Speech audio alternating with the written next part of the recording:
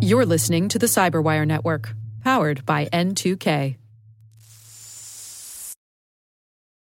So similar to how we've seen account hijacking for however long there have been logins on machines, account hijacking is a large issue in social media.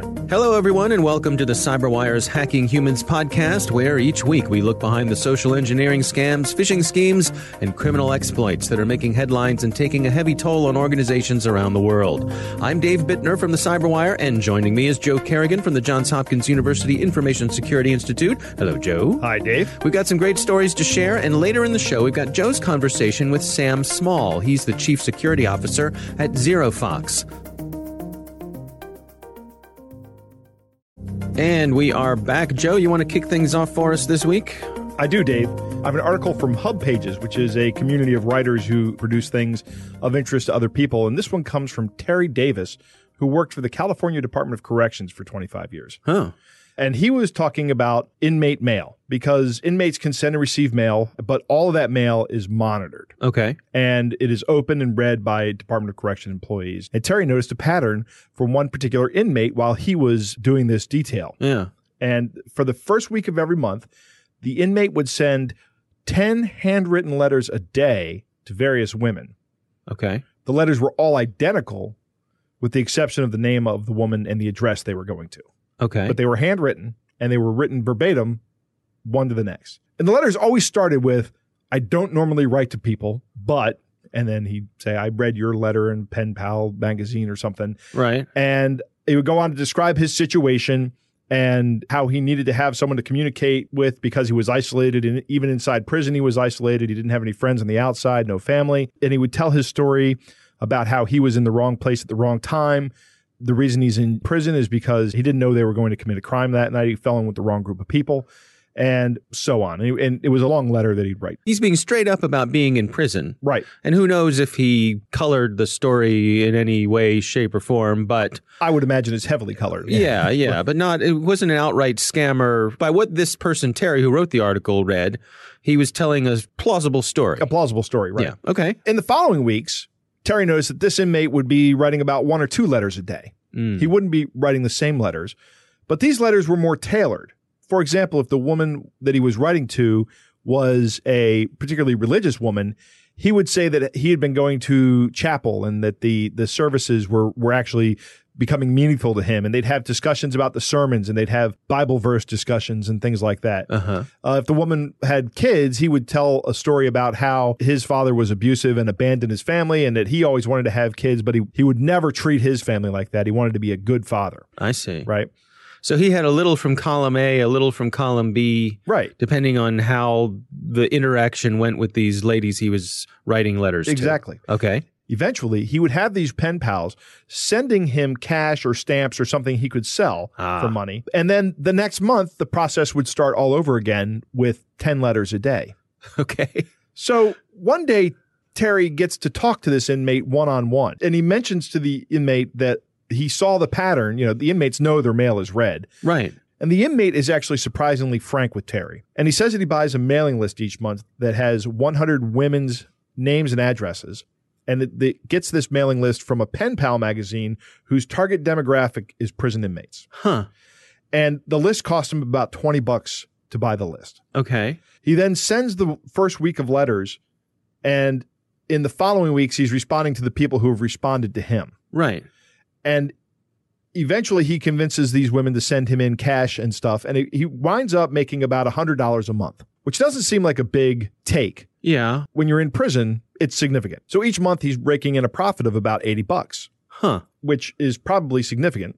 It's interesting because, I mean, I see this as, and also he's sort of filling the time. He's got a routine down. Week 1, I do this. Week 2, I do this. Exactly. He's got his own little small business here. He does. And he's filling the hours that he's got to fill there. So why not? What else is he going to do? Yeah. He also had a long game, though. He was looking for someone to move in with when he got out.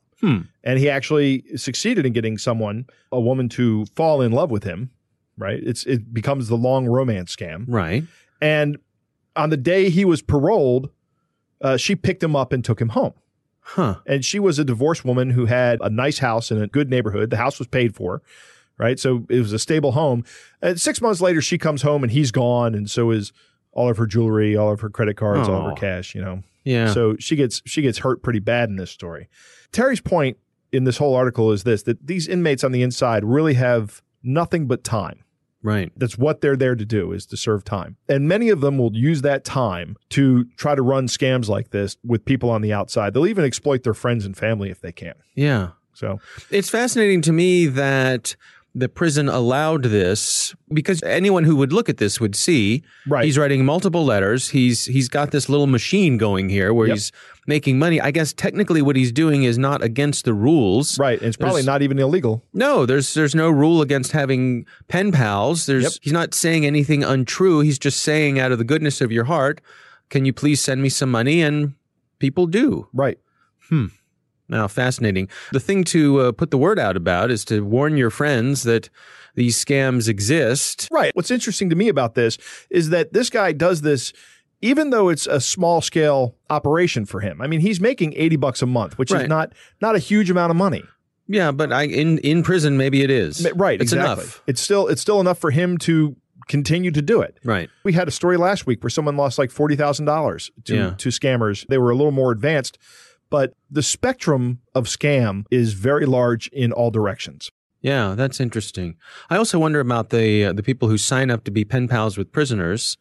I guess they want to be good people and help people to maybe in a time of need who are sincerely want to reform themselves, but they have to be careful that they could be part of a long con here, like this guy did, fooling a woman to fall in love with him, have him move in, and he ended up taking her for a lot of things she owned. Yeah, Terry makes a point in the article that he only ever saw one of these relationships work out in what people would consider a successful manner. Huh. And that 99% of the time it's a scam. Wow. Yeah. All right. Well, it's interesting stuff. That's a new one to me. Yep. Well, my story this week, I want to talk about some of the ways scammers are trying to target our paychecks. And I know a lot of us get our paychecks by direct deposit. Yes. That is probably the most convenient way to get paid. You know, you get an email however many times, once a week, every couple of weeks, whatever it is your interval is, and it says, congratulations, you've been paid.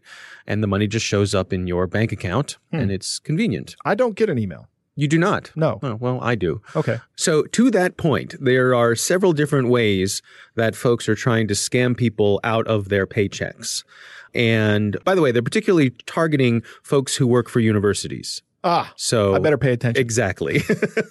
So they will send you a phishing email that looks like it came from HR, and they'll say, we have to do a survey, or we need some information from you in order to do X, Y, or Z. Please visit this site. They'll ask you a few questions, and then they'll say, to verify you are who you are, please put in your username and password.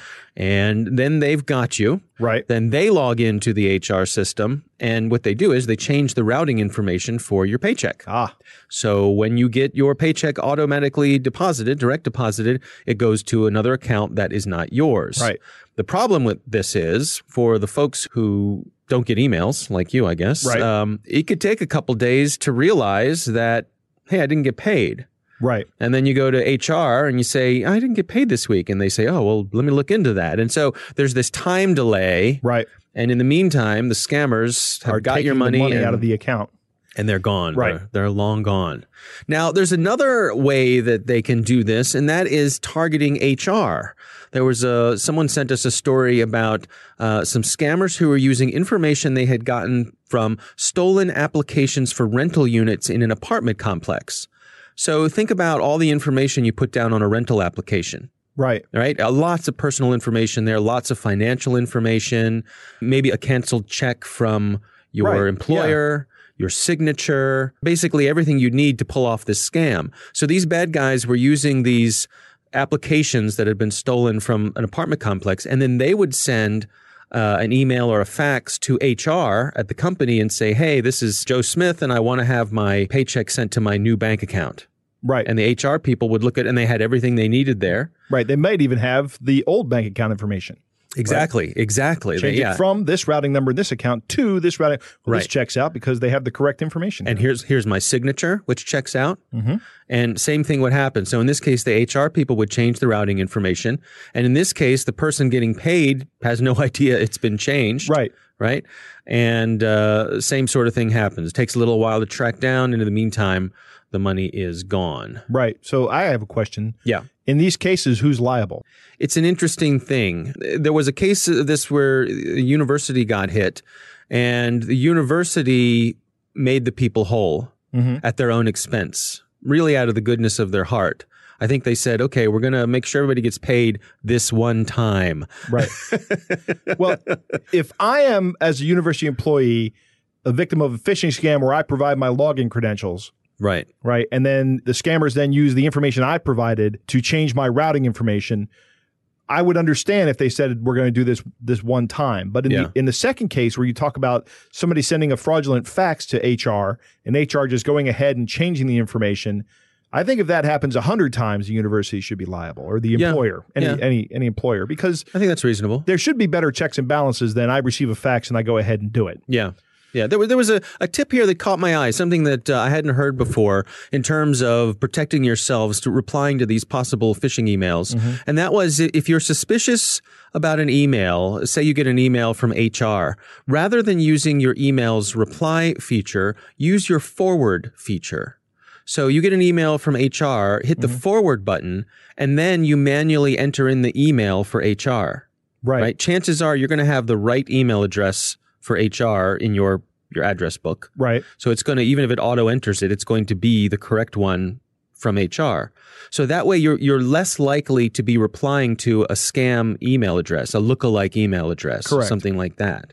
I thought that was a clever tip. I hadn't really thought about that. It's a small little step that could lower the chances of you replying to a phony email address. Yeah. It's kind of like entering the URL when you get the Bank of America letter. Yep. Don't click on the link. Yep. Or email, rather, not a letter, but don't click on the link, enter Bank of America in your web browser. It's the same kind of thing. You're just doing it in the to field of your email. Yeah. It's not going to change the world, but it's a good little tip and probably a good habit to get into. It doesn't take you a whole lot of extra time. Right.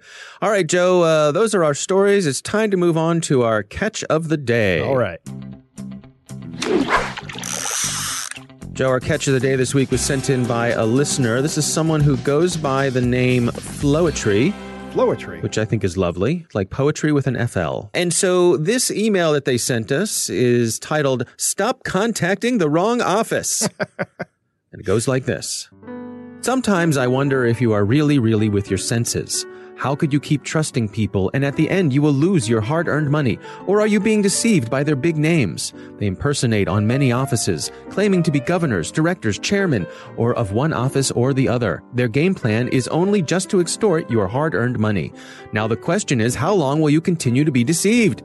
Sometimes they will issue you fake check, introduce you to fake diplomatic delivery, unexisting online banking, and they will also fake wire transfer of your fund with payment stop order and even send you fake ATM cards, etc.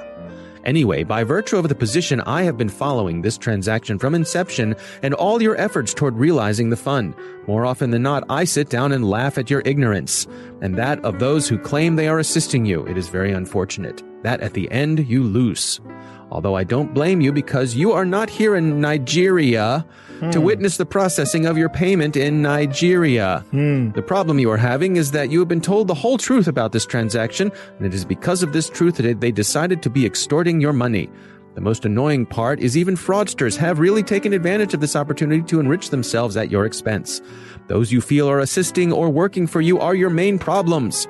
I know the truth surrounding this payment, and I am the only person who will deliver you from this long suffering if you will abide by my advice. Whew, thank you. They claim they are helping you and forward all the fraudulent emails you receive to them. At the end, they do nothing about the fraudsters. Soon they will ask you to pay money to receive a compensation of millions of dollars. Do not pay any money to them because they are only interested in your hard-earned money and you will never receive any compensation in return. They will always keep coming back to ask for more money. Please, I beseech you to stop pursuit of shadows and being deceived. Feel free to contact me immediately if you receive this email so that I can explain to you the modus operandi guiding the release of your payment. Do not panic. Be rest assured that this arrangement will be guided by your embassy here in Nigeria. You're urgently requested to provide me with the following information. Full name, address, telephone number, passport, or national identity copy. Contact me upon the receipt of this mail if you wish to receive your fund and stop wasting your hard-earned money. I wait your urgent response. Yours sincerely, Mr. Ibrahim Mustafa Magoo, Chairman, Economic and Financial Crime Commission. Wow. That is an excellent catch of the day. I haven't seen one this good in a while in terms of just Nigerian scams. Yeah. This is excellent. Kind of turns it on its head, doesn't it? It does. Hey, there are Nigerian scammers out there, but you can trust me. I'm here in Nigeria. That's right. Brilliant. I am your friend on the ground here in Right. Nigeria. I am the chairman of the Economic and Financial Crime Commission, and I am the one who will make sure you get all of your Nigerian money. Right. Don't trust those other folks. You can trust me. Poetry, this is awesome. Thank you so much. All right. That is our catch of the day. Thanks for sending it in. Coming up next, we've got Joe's interview with Sam Small. He's the Chief Security Officer at ZeroFox. And we are back. Joe, you recently had the opportunity to speak with Sam Small from ZeroFox. I did. Sam is a Hopkins alum, and he's also the Chief Security Officer at ZeroFox. And he was good enough to give me some of his time for the interview. Let's take a listen. All right. So similar to how we've seen account hijacking for however long there have been logins on machines, account hijacking is a large issue in social media.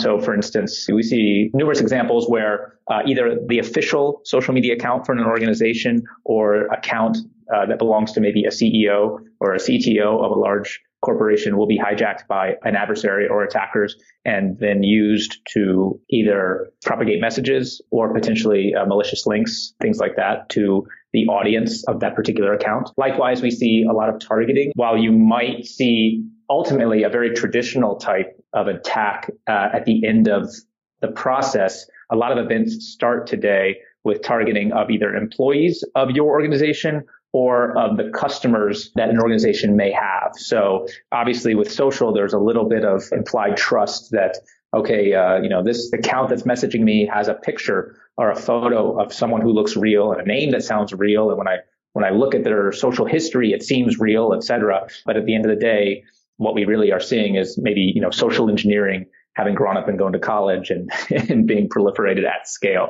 And so that's another very common vector that we see. And, that leads into kind of the next category that I like to talk about, which is social phishing and malware. And then additionally, there's kind of more compliance related kind of issues and risks that many organizations face. So for instance, sharing information publicly on Twitter or on Facebook or on Instagram, either via text or maybe something that's on a whiteboard and a picture that someone's posting. We see those types of problems very often. So for instance, you can imagine if a group of nurses were posing for a picture together inside of a hospital, but maybe behind them on a whiteboard is some confidential patient information. Mm-hmm.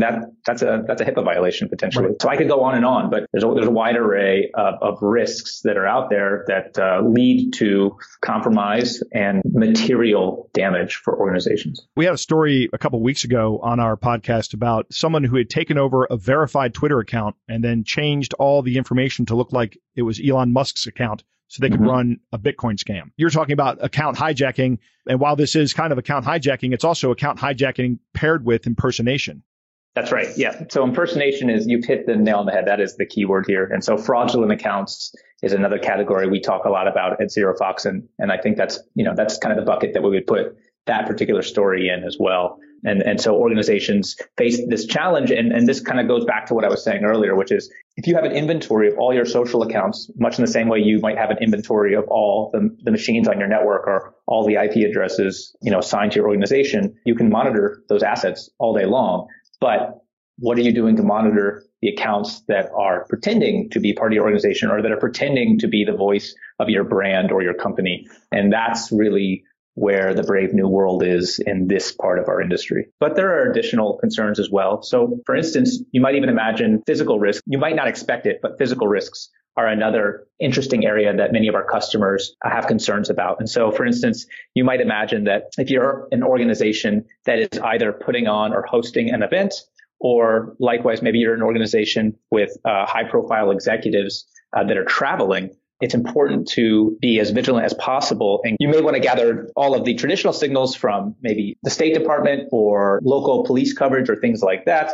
But you would be remiss in not also collecting the data that is proliferated on social media around risks and threats that exist in either relation to your exact event or the exact location that one of your executives is traveling or the broader region in general. This is one of the areas where we see digital threats transcend into the physical realm. And likewise, even just last week, I was working with a customer where we started with a threat that came through the U.S. Postal Service, and we took the indicators and some of the information that was in that document and then transcended into the digital space to try to identify if there were other overlapping indicators or other types of noise related to that particular type of threat. So it's a really interesting space from that perspective. You don't often see, with traditional malware, you don't see yourself hopping from the virtual space to the physical space and vice versa. It's not always the case that we're synthesizing information from various sources, but ultimately that's really where the power lies here, is that you have all of these different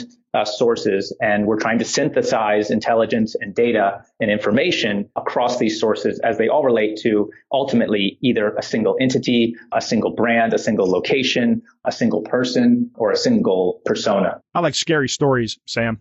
Sure. So do you have anything that your customers have experienced that you can tell without obviously violating any of your customers' confidentiality, where something has actually happened or malware has been distributed or maybe even physical harm has happened? I will give you a few generic examples that don't involve our customers, but they do involve real people in real organizations. And these are more stories I've collected and we've collected here at ZeroFox over the years from public-facing events. So one of the types of attacks that's fairly common begins with customers who are trying to either express frustration or seek help from a brand or a retailer that they've interacted with. So for instance, if you bought something from a retailer or whether they're online or a traditional brick and mortar store, and you're an unhappy customer or you're seeking customer support, a lot of that stuff happens on social these days. I'm sure everyone has seen that type of occurrence. And so often what happens is attackers kind of lay in wait for someone to mention a retailer or use a hashtag related to a particular organization's campaign. And then what they'll do is they'll have an account set up, lying in wait, that has the same logo as the organization that's mentioned, same display name as the organization that's mentioned, and perhaps a slightly different but realistic looking handle, regardless of the social network that it's on. And then what will happen is because this communication kind of happens in real time, where you send a tweet and you get a tweet back immediately, or you send a message and you get a message back immediately, it can easily fool even a sophisticated user into thinking that they're interacting with the organization that they're trying to reach or that they've mentioned. And then normally what happens is the adversary will share a link saying, hey, I'm sorry you're experiencing this pain with our service or our product, or let me put you in touch with the right people, follow this bit.ly link. Mm-hmm. And then what happens, you have, a drive-by download, or you have a form that looks very much like the login page to one of these services, whether it be, like a PayPal or an Amazon or what have you. Now you have either a compromised machine or a compromised account. And guess what? If you don't follow great security hygiene and you reuse your credentials, then not only is it that account that you've given the adversary access to, but probably every other service where you reused those same credentials. I could also imagine that being an opportunity just to say, hey, just for validation, can I have your credit card number that you used to purchase this? Well, that's exactly right. Yeah. What's your credit card number, or, give us your social security number, or, what have you. You need to reset your password. Please follow this link and reset your password here. Again, giving access to your password that you would typically use for that service. What can individuals do to protect themselves against these kind of attacks where somebody's jumping into the middle like that? It's important to be aware of and know how to recognize the UI and UX of verification. So a lot of these platforms like Facebook and Twitter have the concept of verified accounts. And if you know how to recognize that can give you a sense of assurance that you're speaking with or engaging with the brand as you intend. That being said, attackers also use that to their advantage as well. So we've certainly seen adversaries try to cleverly use emoji or international characters or their cover photo to spoof verification. So another way to help identify the authentic entities that you're trying to communicate with is by going directly to their webpage and looking for an indication of what their official Facebook page is or what their official Twitter page is, et cetera. So, it never hurts. Just like when people are phished, we always give them the advice of, hey, if you get a really great looking link from a retailer in your inbox and it looks too good to be true, or it looks a little funny, then just go to that retailer's website directly yourself. Mm-hmm. And so it's very much the same advice there. Also, I would say typically be suspicious of shortened links. And, depending on the provider, there are tricks that you can use to see what the ultimate destination or what the redirection chain is for a shortened link. So for instance, with Bitly, one of the things that you can do is take any Bitly link. If you were to copy it and then paste that URL in the URL bar of your browser, if you add just a plus sign at the end of any Bitly link, Bitly will display kind of a dashboard page that explains not only where this Bitly link will direct you to, but also gives you basic statistics about how many times it's been clicked and where those people are coming from, et cetera. So that's also kind of an interesting thing that can help give people more confidence about what exactly they're clicking on. Wow, Joe, interesting stuff from Sam at ZeroFox. Yeah. First off, the thing that sticks out in this is how old am I that I can't think of 6 social networks off the top of my head? I'm with you there, my friend. I am with you. Yes. So these kids these days with their with their Snapchats and their links and their WhatsApp bots. Yeah, exactly. Right. Once again, Dave, we hear that security events start with customers or employees being targeted. Mm-hmm. It's the beginning of the attack chain. Yep. The people are the first thing to be attacked. And social media presents a huge attack surface. Right. An absolutely huge attack surface. We don't even think about these things that we're doing on social media. Like the example Sam gives about the nurses taking a picture with patient data behind them. Right. That's a HIPAA violation, or it could be a HIPAA violation. You just don't even think about it. It's just not present in your front of mind. It's I would view it as an honest mistake. No, I saw one recently with some folks in the military who were standing in front of some terminal that had a sticky note on it that had the username and password for some defense system. Right. Just a nice photo of everybody, and there it is. There it is. Yeah, interesting. But while social media does present the huge attack surface, it also offers an opportunity to collect risk data, which is what Sam was talking about as well. And that is a great way of looking at the social media landscape a little bit differently, I think. And it's useful. I find that very interesting. Again, we're here to protect yourself as the individual user.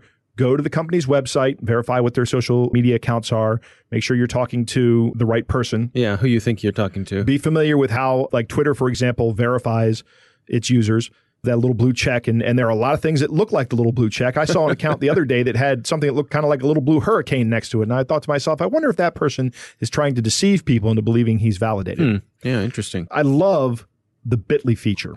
With the plus. With the plus sign. I had no idea that was even possible. Me neither. And I tried it with a couple of links, and it's fascinating. You can see the click history of it. And all kinds of great stuff. No, it's a good great tool. Yeah, it really is. Well, thanks to Sam for taking the time for us, and from ZeroFox. We appreciate that. Lots of good information. And that is our podcast. We want to thank the Johns Hopkins University Information Security Institute for their participation. You can learn more about them at isi.jhu.edu. The Hacking Humans podcast is proudly produced in Maryland at the startup studios of Data Tribe, where they're co-building the next generation of cybersecurity teams and technologies. Our coordinating producer is Jennifer Iben. Our editor is John Petrick. Technical editor is Chris Russell. Executive editor is Peter Kilpie. I'm Dave Bittner. And I'm Joe Kerrigan. Thanks for listening.